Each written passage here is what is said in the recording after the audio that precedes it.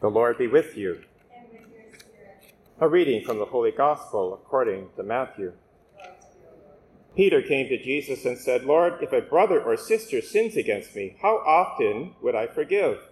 As many as 7 times?" Jesus said to Peter, "No, not 7 times, but I tell you, 77 times. For this reason, the kingdom of heaven may be compared to a king who wished to settle accounts with his slaves. When he began the reckoning, one who owed him 10,000 talents was brought to him. And as he could not pay, his lord ordered him to be sold, together with his wife and children, and all his possessions, and payment to be made. So the slave fell on his knees before him, saying, 'Have patience with me, and I will pay you everything.' And out of pity for him, the lord of that slave released and forgave him the debt. But that same slave, as he went out, came upon one of his fellow slaves who owed him 100 denarii. And seizing him by the throat, he said, 'Pay what you owe.' Then his fellow slave fell down and pleaded with him, 'Have patience with me, and I will pay you.' But he refused, and he went and threw him into prison until he would pay the debt. When his fellow slaves saw what had happened, they were greatly distressed, and they went and reported to their lord all that had taken place. Now his lord summoned him and said to him, 'You wicked slave, I forgave you all that debt because you pleaded with me. Should you not have had mercy on your fellow slave, as I had mercy on you?' And in anger his lord handed him over to be tortured until he would pay his entire debt. So my heavenly Father will also do to every one of you if you do not forgive your brother or sister from your heart." When Jesus had finished saying these things, he left Galilee and went to the region of Judea beyond the Jordan. The Gospel of the Lord. Praise to you, Lord. The readings are very appropriate. I don't know if you caught what was going on in that first reading from the book of Joshua. It's really, really early in the Bible. At the end of the first Exodus, when Israel was finally being led out of captivity or Egypt, they were just at the point of going to freedom, the promised land.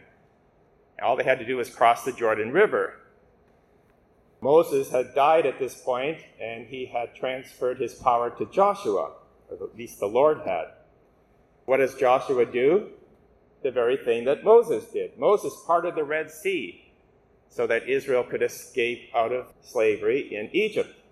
And now Joshua was going to part the Jordan River, not as great a miracle, but still a miracle, so that Israel could now go into the promised land. Notice what the Lord says to Joshua, what is said at the beginning and throughout every Mass.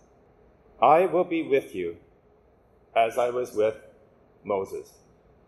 The way we begin every Mass is, "The Lord be with you." And you respond, "And with your spirit." We're reminding each other that the same God who was with Joshua, that great miracle, leading the people into freedom, is with us at every Mass and throughout our lives. And that's important to realize. When the Lord is with us, when we really understand that he lives in us, then we have nothing to fear. And we can go from slavery to freedom, whatever the slavery might be. Now, in the Old Testament, it was physical. Now, for us, it's more spiritual. Sin always enslaves, and we know that. We can get into addictions and all kinds of damage. But the Lord always offers freedom. And through all of the sacraments, for sure, baptism is the primordial sacrament.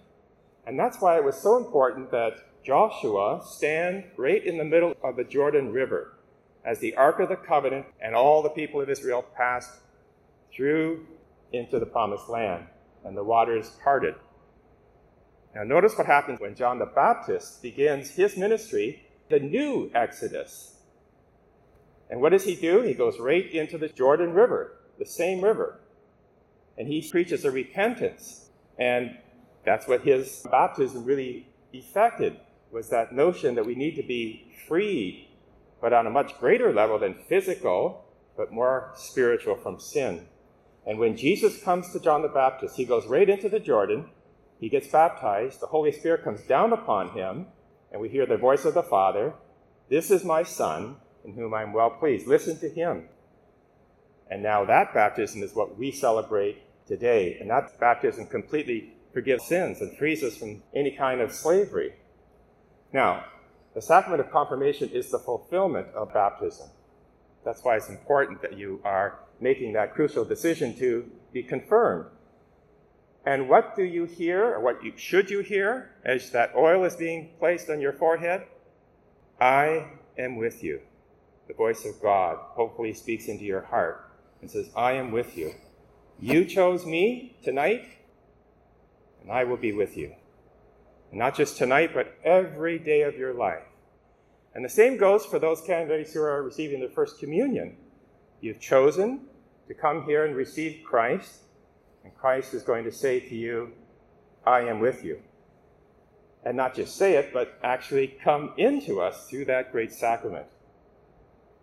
So it's a beautiful set of readings for today's celebrations. The ultimate escape from spiritual slavery is forgiveness of sins. And that's why in the gospel, Peter came to Jesus and said, Lord, how many times should I forgive? 7 times? And Peter was thinking, that's a pretty good number, because in Jewish numerology, 7 was the perfect number, the number of completion. But Jesus says, not enough. How about 70 times 7?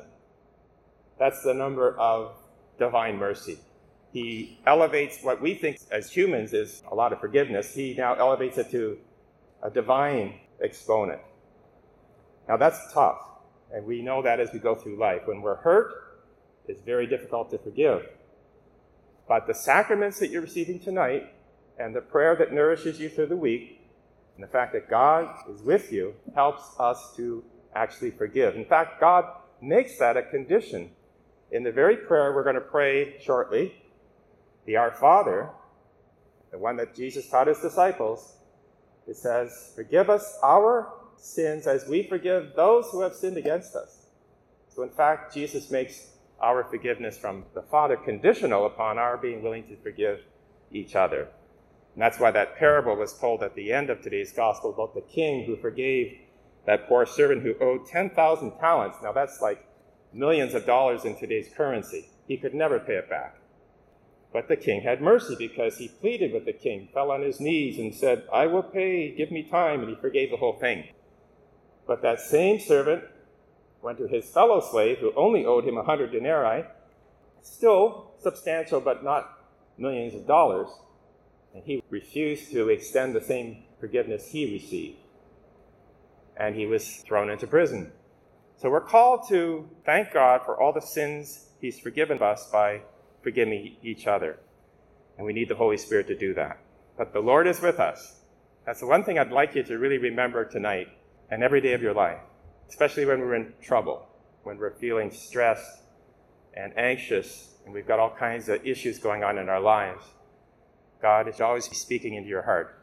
I am with you. Fear not. I am with you. Let's celebrate tonight and give God thanks, for he forgives us, all so that he can bring us to the true promised land of everlasting life.